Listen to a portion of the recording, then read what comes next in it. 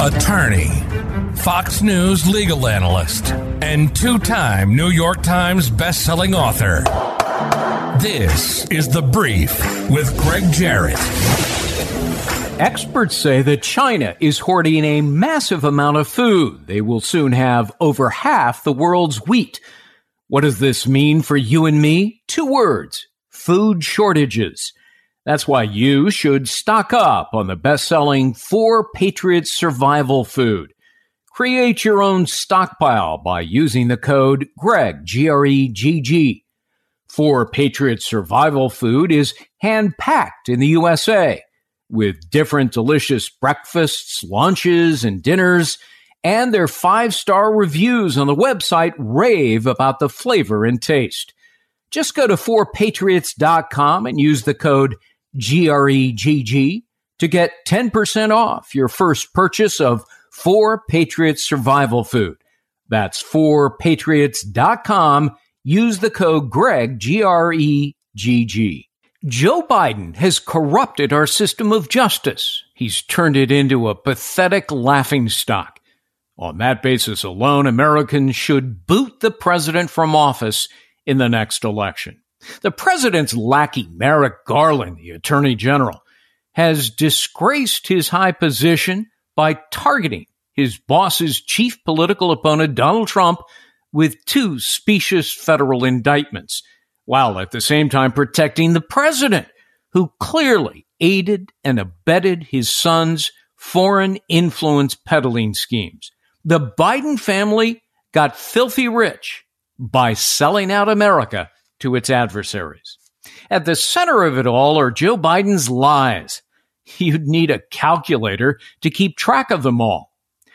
Recent testimony by Hunter Biden's business partner demolished Joe's repeated claims, I knew nothing about my son's business, had no involvement in it. That's what he said over and over again. Devin Archer confirmed that Hunter was selling access to his father and promises of influence. Read the transcript. Don't believe for one moment the mainstream media's spin meant to cover up the criminality. Naturally, Archer tried to minimize it all by saying, we were just selling the Biden brand. That's a clever feint. Don't be fooled. Branding is a marketing strategy. After all, brands sell something. Nike is a well-established brand with their swoosh and other marketing ideas, but they sell something. Sports equipment and sports apparel and shoes. Jeep has a well-known brand. They sell vehicles. What were the Bidens selling? Policy influence in exchange for tens of millions of dollars. Hunter would put then Vice President Joe Biden on the telephone to help close the deals. The Burisma scam was their most brazen. Archer admitted to Congress that Hunter was hired at the Ukrainian energy company for the sole purpose of ending the government's corruption probe, which threatened to shutter its operations. The chief prosecutor, Victor Shokin, had already seized some of the assets of the CEO, Mykola Zlochevsky. In an email dated November 2nd, 2015, a top Burisma executive implored Hunter to wield his influence to, quote, close down the criminal investigation. Thereafter, what did Hunter do? He flew to Dubai to meet personally with a very desperate Zlochevsky, who promptly demanded, get your dad on the telephone. Well, he did, and when Joe answered, the men then stepped outside of the room so that Archer would not be privy to that conversation. But what happened next tells the story. Joe Biden hops aboard Air Force Two, headed to Kyiv, and conveyed his infamous extortion demand to the government that Shokin be fired, or the U.S. would withhold $1 billion in financial aid as a penalty. Within hours, the prosecutor was canned, and the probe into Burisma suddenly vanished overnight. Mission accomplished. The company got what it paid for in millions of dollars, and the cash continued to flow into Biden bank accounts. Later, Joe bragged about it on camera, his arrogance and stupidity he just couldn't help. In his testimony, Archer agreed that it raised serious alarm bells for influence peddling. He really said that. He admitted they were influence peddling. Is that a crime? Absolutely. It's called in the criminal codes bribery and conspiracy. But it's also a crime under the Foreign Corrupt Practices Act for a public official to exploit his or her office for financial profit. To prosecute and convict, it is not necessary under the law to show that Joe Biden himself ever received a nickel. Enriching your family constitutes criminality. Archer also admitted that Hunter acted as a foreign lobbyist. Well, that's also a crime under the Foreign Agents Registration Act, otherwise known as FARA. You'll recall that former Trump campaign manager Paul Manafort was prosecuted under the same FARA law for accepting money from, wait for it, Ukraine. And Manafort went to prison. But Hunter and Joe, they get a free pass thanks to Merrick Garland's corrupted Department of Justice. The Bidens worked similar schemes involving China, Romania, Kazakhstan, and Russia. These, by the way, are the very same countries over which Joe Biden as vice president ran foreign policy during the Obama administration. Now, is that a coincidence? Hardly. The Biden family syndicate banked tens of millions of dollars. They appear to have operated as a criminal enterprise under racketeering criminal laws. Equally incriminating are the encrypted messages recently uncovered. In one of them, Hunter is obviously shaking down the Chinese Communist Party-linked company CEFC for cold, hard cash. Quote, I'm sitting here with my father, and we would like to understand why the commitment made has not been fulfilled. I will make certain that between the man sitting next to me and every person he knows, and my ability to forever hold a grudge, that you will regret not following my direction. I am sitting here waiting for the call with my father. End of quote. That was the encrypted message. It was a not-so-veiled threat, and it worked like a charm. Days later, $5 million was wired to an account controlled by Hunter Biden. $5 million. But hey, that's not all. Some $3.5 million was wired to another account from Russian oligarch Yelena Baturina. Who's she? Well, she's the one who attended a dinner at the ritzy Cafe Milano in Georgetown organized by Hunter. Joe Biden flacks have long denied that the vice president joined the dinner. But guess what? Archer confirmed that the vice president, Joe Biden, was there, exposing yet another Biden lie. And isn't it curious that Baturina was conveniently left off Joe's list of sanctioned oligarchs when Russia invaded Ukraine? So where did all the payola go? Well, the House Oversight Committee is tracking it down. So far, they have determined that substantial sums of money were funneled through a complex web of shell companies and LLCs. Some of it eventually landed in the greedy hands of Biden family members. But if those accounts were used, as they appear to have been used, to disguise the source of the money, that would constitute crimes of money laundering. But it's also tax evasion and fraud. 2 IRS whistleblowers told the committee that Hunter failed to pay taxes on $8.3 million in income. All of this was ignored by Merrick Garland's Justice Department. He refused repeated demands by Congress to appoint a special counsel, which is required under federal regulations. Instead, Garland ensured that Hunter receives special treatment in a lenient plea deal that overlooked the vast majority of the crimes committed. The whistleblowers testified in detail about the political influence that scuttled much of their investigation.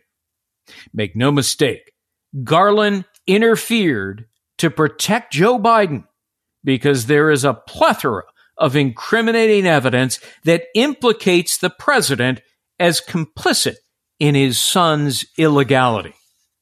As Garland ran his protection racket for the Bidens, he went after his boss's political opponent with vengeance. Did Joe instruct his AG to indict Trump for the January 6th violence at the Capitol? He didn't have to.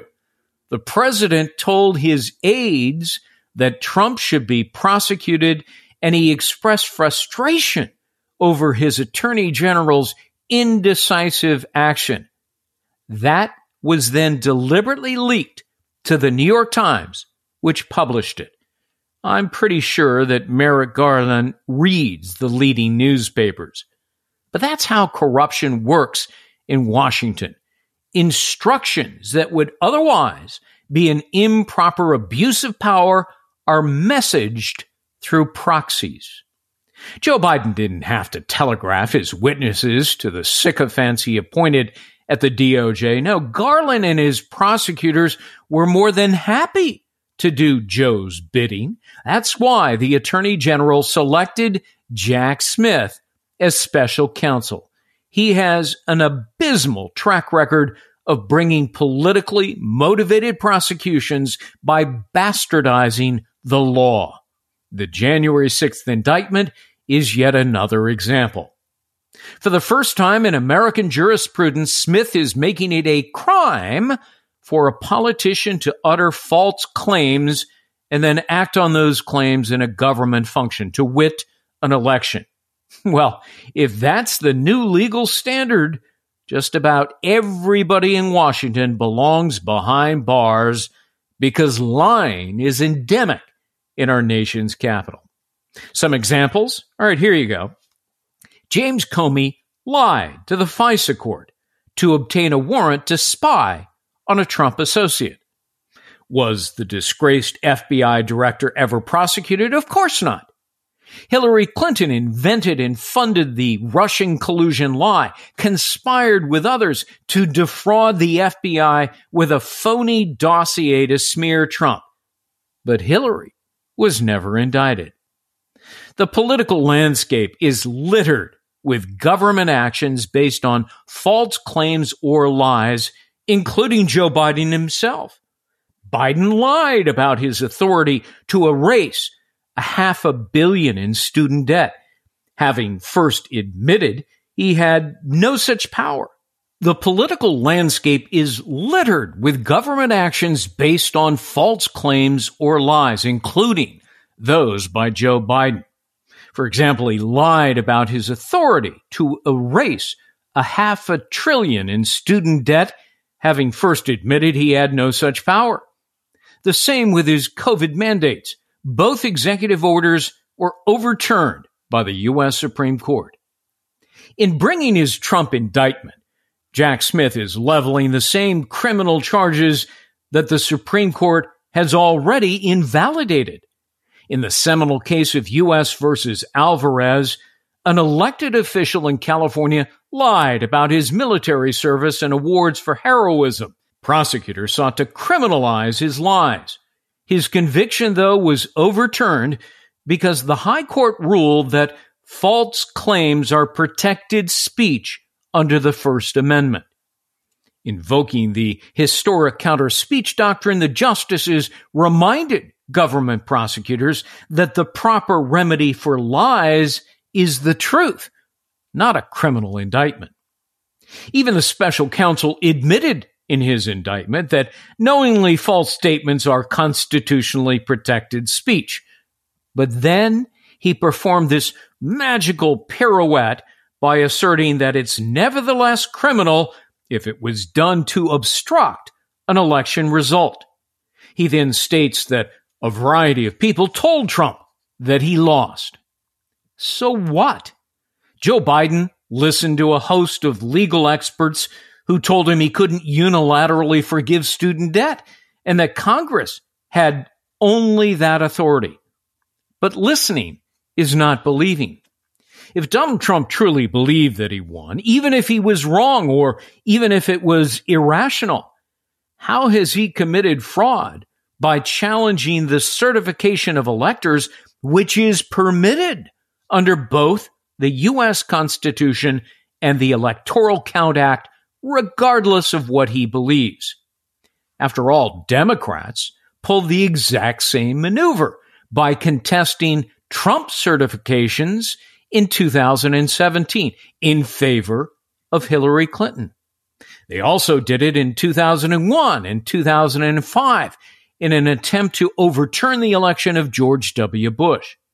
Even if Trump relied on erroneous legal advice, he is allowed to exercise challenges provided by law. Nor is it a crime, as Special Counsel Smith seems to think, for a candidate to claim that the election was stolen or rigged. Hillary Clinton, Nancy Pelosi said the same thing 4 years earlier, as they tacitly approved the effort by their supporters in Congress to mount a meritless and fruitless bid to reverse the outcome. If Democrats do it, it's a legal right. If Donald Trump does it, it's a crime. Let's suppose, for the sake of argument, that it can be shown through witnesses that Trump privately conceded he lost the election, but nevertheless asserted otherwise publicly. Well, prosecutors still cannot circumvent the U.S. Supreme Court decision in Alvarez, where the defendant's lies were indisputable. Free speech, not just truthful speech, is protected by the Constitution. And yet the special counsel has now decided to set himself up as a one-man truth squad. It's censorship under the guise of criminal threats. His contorted legal theory will not stand up to legal scrutiny against the inevitable challenges in the courts. It's a blatant abuse of power. But Merrick Garland and Jack Smith don't give a damn. They just want to damage Trump to help Joe Biden win re-election. Joining me now to talk about it is my friend David Schoen, who is one of the finest trial lawyers I know, a veteran civil rights attorney. You may recall he defended Donald Trump in one of his impeachments. David, thanks so much for taking the time to talk to us. I have gone over and over this 4-count indictment against Trump over January 6th. It's obvious that he couldn't bring a case against Trump for incitement of violence or, a seditious conspiracy, insurrection, and so forth, because his speech, protected by the First Amendment at the National Mall, did just the opposite. It urged his supporters to behave peacefully. And so it strikes me that what this special counsel, Jack Smith, did is he went to the law library and he rolled up his sleeves and he started going through the U.S. criminal codes. We got to find something, anything. And so he comes up with these counts that I think are an enormous stretch under the law and Constitution. I call it a Gumby indictment. And he has stretched the law and Constitution beyond all recognition. What say you? I agree with everything you said, but I don't know how you knew that President Trump's speech included peacefully or patriotically, because when I read the indictment, he excerpted that speech, but he seemed to have left that part out, which I think is emblematic of the way Jack Smith and his team of prosecutors approach. Isn't that a lie by omission, as Harvard law professor Dershowitz has pointed out? You got the special counsel who's lying in a government function. And as Dershowitz said, I'm not advocating that Jack Smith be prosecuted, but under the standard he sets in his indictment, Jack Smith should be indicted. Right. The thing that I find most interesting, I suppose, is that Jack Smith and a lot of his team come from a division euphemistically called the public integrity section. I can't think of anything more poorly named than that section, given some of these people. And by the way, two lead prosecutors on the case, J.P. Cooney and Molly Gaston, come from that division. I have right now a sanctions motion pending before Judge Nichols asking for a hearing based on their outrageous misconduct in another case in which Judge Nichols has said he's very concerned about the misconduct, and he's even more concerned that they don't seem concerned about it. So that's, why on earth would you pick prosecutors with this kind of background? Same thing, a prosecutor in the Florida case, Karen Gilbert, excoriated by a judge down there for her misconduct. We saw that in the Mueller Commission, which you reported on better than anybody else in the country. I don't understand the whole thing, but you're right. Back to your point. Yes, I agree 100%. The indictment is ill-conceived, makes no sense, should never have been charged as a criminal case. Yeah, I mean, these 4 counts defy what the Supreme Court ruled in the seminal case of U.S. versus Alvarez, 2012, the stolen valor case. And the High Court said, you may not like it, but false claims are protected speech under the First Amendment. And the proper remedy, said the court, is not to criminalize it, not to prosecute people over lies and false claims, but countering that with truthful claims. It's the old, long-established counter speech doctrine at work. And yet the special counsel and Merrick Garland are simply ignoring the dictates of the U.S. Supreme Court. What do you think?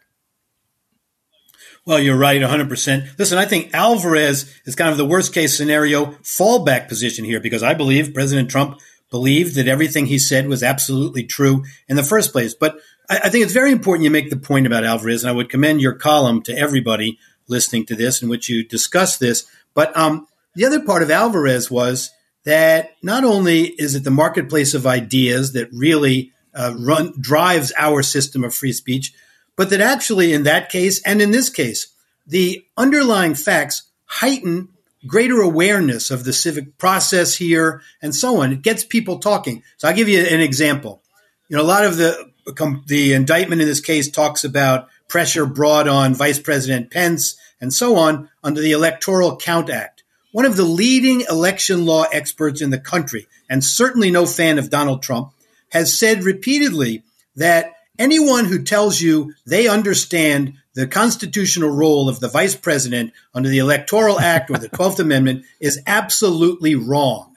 This is one of the leading election law experts. So for people to criminalize a suggestion that that maybe votes shouldn't have been certified because we should investigate improprieties and so on, that it's crazy to criminalize that kind of conduct when no one could have due process notice of what the illegal conduct would be. And by the way, some would suggest that under Article 2, Section 1 of the Constitution, the take care that the laws be faithfully executed provision, which comes in the same section of the Constitution as the rules about how to elect a president, that a president of the United States, if confronted with improprieties and given evidence by lawyers and otherwise that there were improprieties and irregularities in the election, had an obligation to take action regarding that election. So we don't criminalize this kind of conduct. It may demand important discussions, maybe legislative discussions, and so on. We don't criminalize. Yeah, absolutely. I mean, look, the Electoral Count Act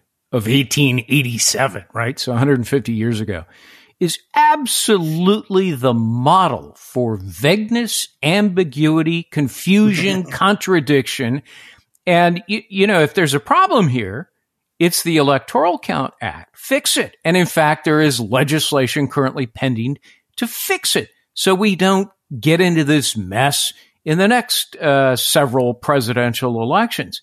But look, it's not a crime to challenge the certification of electors on January 6th. Always happens 6 days after the first of the year. It is permitted not just under the Constitution, but under the act itself, which Democrats exploited to do the exact same thing. They challenged electors to Republican presidents in 2001, 2005, George W. Bush.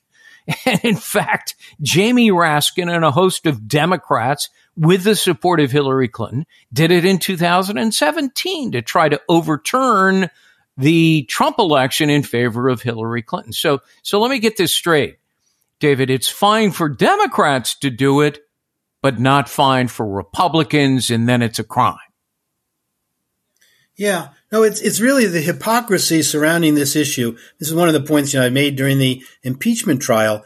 Is so clear on a number of issues. Again, the speech they excerpt with "fight like hell." So we played a piece in there with every single Democratic member of the Senate calling on people to fight and fight like hell or something like that. And now when Donald Trump says it, it must mean something violent. But when they said it or Chuck Schumer says it, it doesn't mean something violent. So same thing here, challenging electors, challenging the integrity of an election. They also said, for example, one of the House managers said during the impeachment trial, can you imagine an American ever saying the only way someone lost an election is if it were stolen? And so I played a piece of Senator Sherrod Brown. I said, here, and so Sherrod Brown said, the only way Stacey Abrams could possibly have lost this election is if it were stolen. And I turned to the House manager, Congressman, whatever his name was, and I said, now we don't have to imagine. Yeah. I mean, it's crazy. It was a brilliant piece of lawyering. I recall it vividly. And the fight montage. I think Elizabeth Warren said it something like 50 times, and Kamala Harris, apparently addicted to the word fight, used it more than 75 times. I mean, it was brilliant stuff.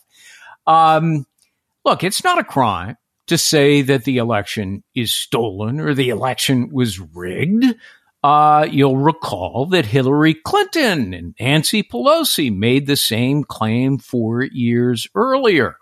But, as you read this indictment, Jack Smith, it's a crime to say that because he didn't believe it because a bunch of people told him it wasn't true. Well, so what if a bunch of people, so what if Bill Barr walks into the Oval Office and says, Mr. President, you lost the election? Well, who gives a damn? It is what the speaker believes, and the speaker was Donald Trump. And they may put a bunch of witnesses up there. Well, during discussions, he sort of conceded that he might have actually lost the election. Well, so what? He could change his mind. And regardless, he is still allowed, regardless of what he thinks about whether he won or not, he's still allowed to exercise the legal avenues that both the Constitution and the Electoral Count Act allow. Would you agree? Yeah.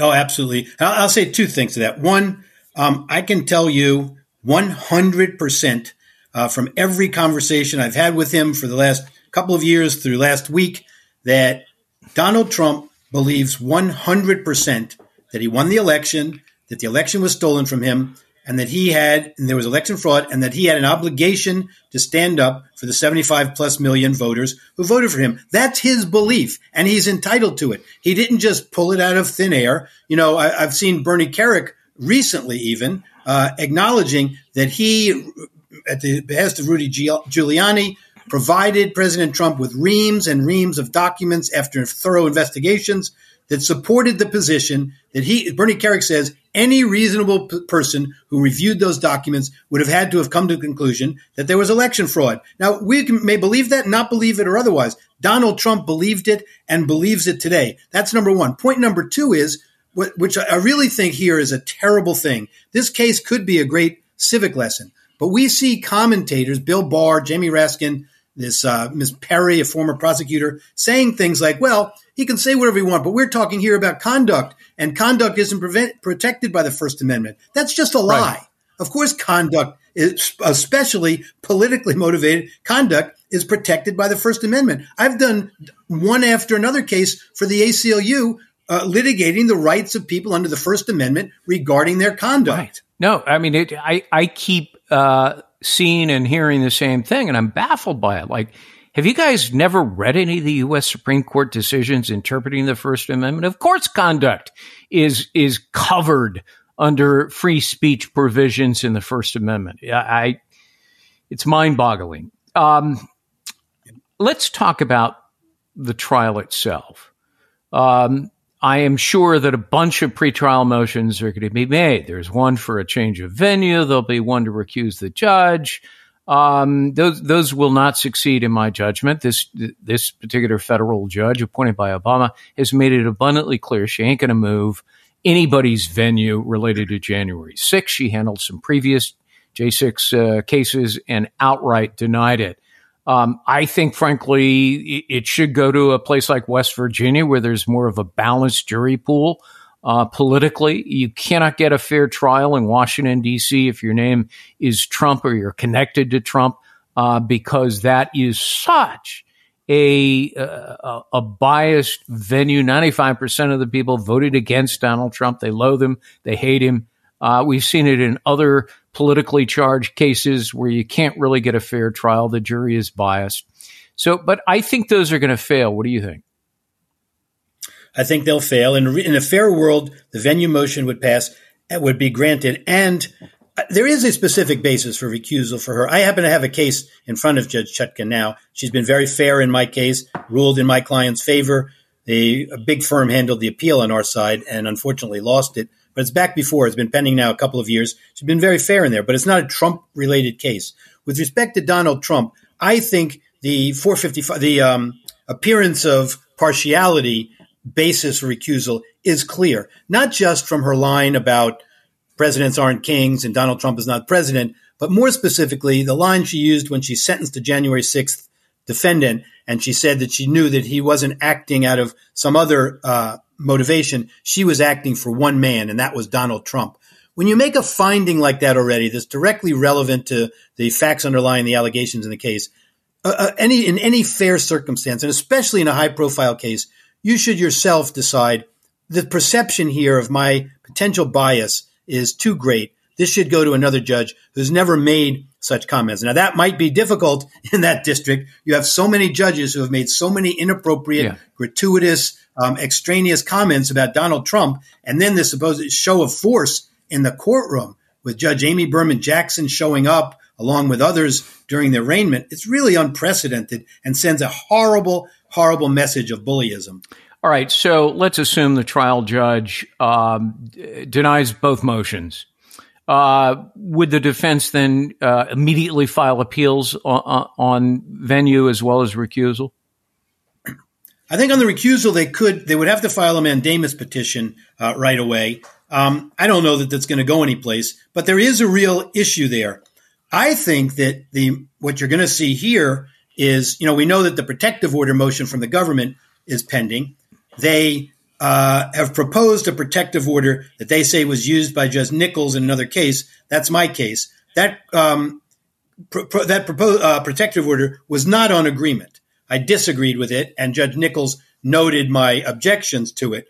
But it's not the most severe. I don't favor protective orders, especially in cases of great public interest. I believe there should be the public dissemination of all of the evidence. Now, I don't think you should, produce Social Security numbers and bank records publicly with identifying information. That's crazy. But I do think the underlying information that they would seek to have not disclosed under their protective order is wrong. But I think what you're going to see now is a motion for a gag order, and I think a broad one. And I think that you're going to see motions in limine by the government to bar defenses. And I think you're going to see motions by the government to use the statements by this Mr. Lauro as party admissions. He's been all over the news, all over the media since Thursday, Friday, and over the weekend.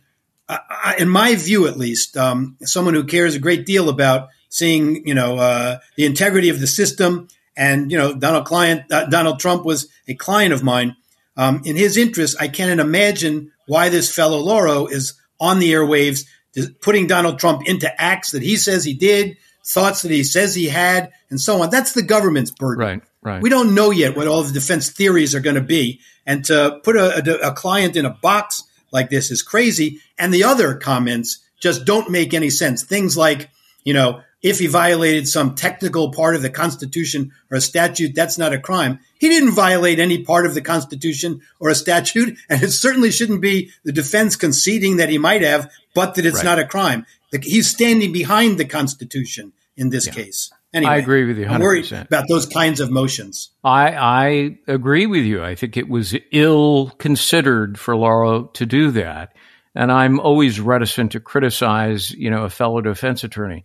But look, as to the protective order or even a gag order that may be forthcoming, to me, those things are a violation of the First Amendment right to speak freely and for an accused to defend himself.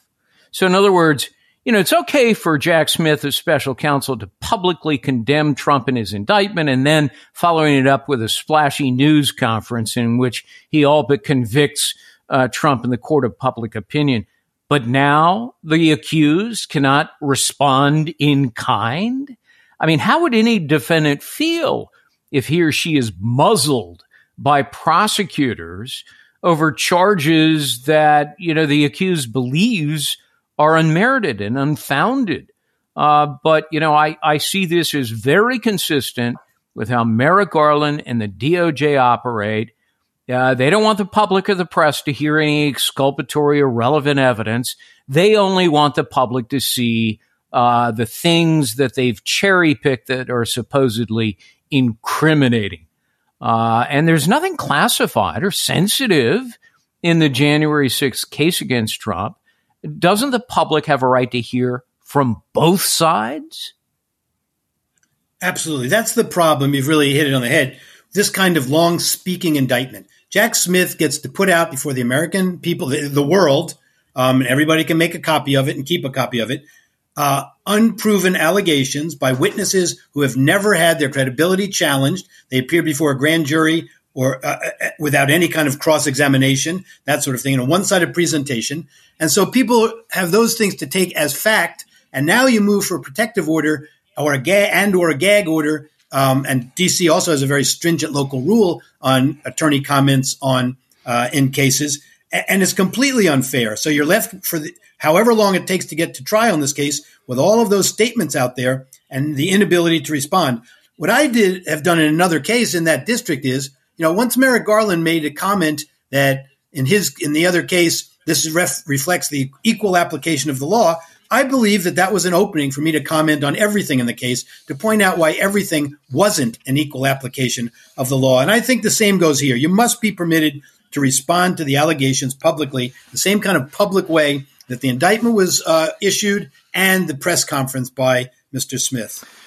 As I mentioned at the top of my remarks, I think Joe Biden has corrupted our system of justice. His lackey, as I refer to him, Merrick Garland, the Attorney General, has been running a protection racket for Hunter and Joe Biden. He had to do a sweetheart plea deal because to allow real prosecution on felonies to go forward would implicate, the son's father, who is President of the United States and Merrick Garland's boss. That's exactly why he refused consistently the repeated demands in writing by members of Congress to appoint a special counsel, which I might add under the federal regulations is required under these circumstances. He has no choice. And yet he simply rejected it out of hand. So in addition to running a protection racket for his boss, Joe Biden, it seems to me that he is trying to interfere in the forthcoming presidential election by knocking out his boss's chief political opponent, Donald Trump. I mean, I think that's the only way to view these sets of scenarios in an honest way. Yeah, I mean, and the timing is another factor, of course. How is it that it took 2.5 years to bring this case? All of the cases come up during the same period, during the election time, at the same time when the Hunter Biden investigation finally has gotten underway and all of that. For me, at least, Attorney General Garland is probably the biggest disappointment in the government because he had the most potential. I happen to have thought he was a great judge. I had a case with him. He couldn't have been more fair on the Court of Appeals. I think here, I honestly believe Lisa Monaco, the number 2 in the Justice Department, is behind much of this stuff. She's an acolyte of Andrew Weissman, and Andrew Weissman and others, Norm Eisen, have written these model prosecution memos on a number of occasions here before these indictments came out. I believe they have a direct pipeline to Lisa Monaco, even though she didn't take all of the suggestions in them.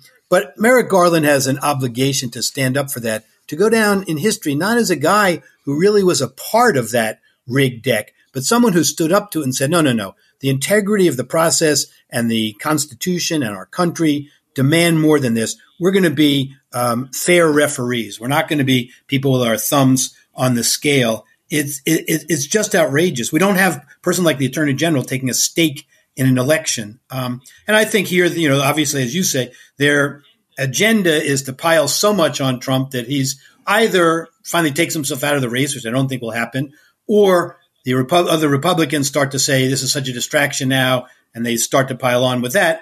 I think obviously so far the response has been exactly the opposite. I think and when the Georgia indictment comes out, which I think is imminent, I think it's really going to be seen as piling on. I don't know if any lawyer could name a client who had 4 indictments pending this kind of nature at one time, any place. It just looks bizarre. It looks like a political agenda. And you see President Trump soaring in the polls because of it. Yeah, because American people are smart. They see this for what it is. The Bragg indictment is ludicrous. I think the Fani Willis Georgia indictment that may be forthcoming is equally absurd, taking a snippet of a conversation that Trump had with the Secretary of State and contorting it in a way that is somehow a violation of the law, when what he was really asking for was a recalculation, an audit, a recount in Georgia, which he's entitled to do. Any losing candidate is entitled to do that. But my last question is, I think the reason Trump's poll numbers continue to go up is because the American public is very smart. They recognize the corruption in Biden's Department of Justice, unequal application of law, the 2-tiered system of justice, and they're sick to their stomachs over it. And they see Trump not as a villain, but a victim of that Department of Justice corruption to protect and help Joe Biden. You agree? I agree with that. And I also agree that they are now seeing Donald Trump's policies in contrast to sort of the state of the country, meaning the economy and all the other kind of important issues. And I think that seems attractive to them again. Yeah. I mean, they propped him up by hiding him in the basement during the 2020 election, knowing full well that he is of feeble mind and body, and they got away with it. And they're going to try to do it again, but they're compounding it by going after Donald Trump with prosecutions that are just not supported by the law. I want to say many thanks to my friend and one of the finest trial lawyers in America, David Schoen. Keep up the great work. Come back again soon if you would. Anytime. You keep up the great work. It's very important that everybody reads what you write and listens to what you say. Thank you very much for having me. That's David Schoen, a civil rights attorney and a veteran trial lawyer, defended Donald Trump in the second impeachment. And that's The Brief. Thanks for listening, everyone.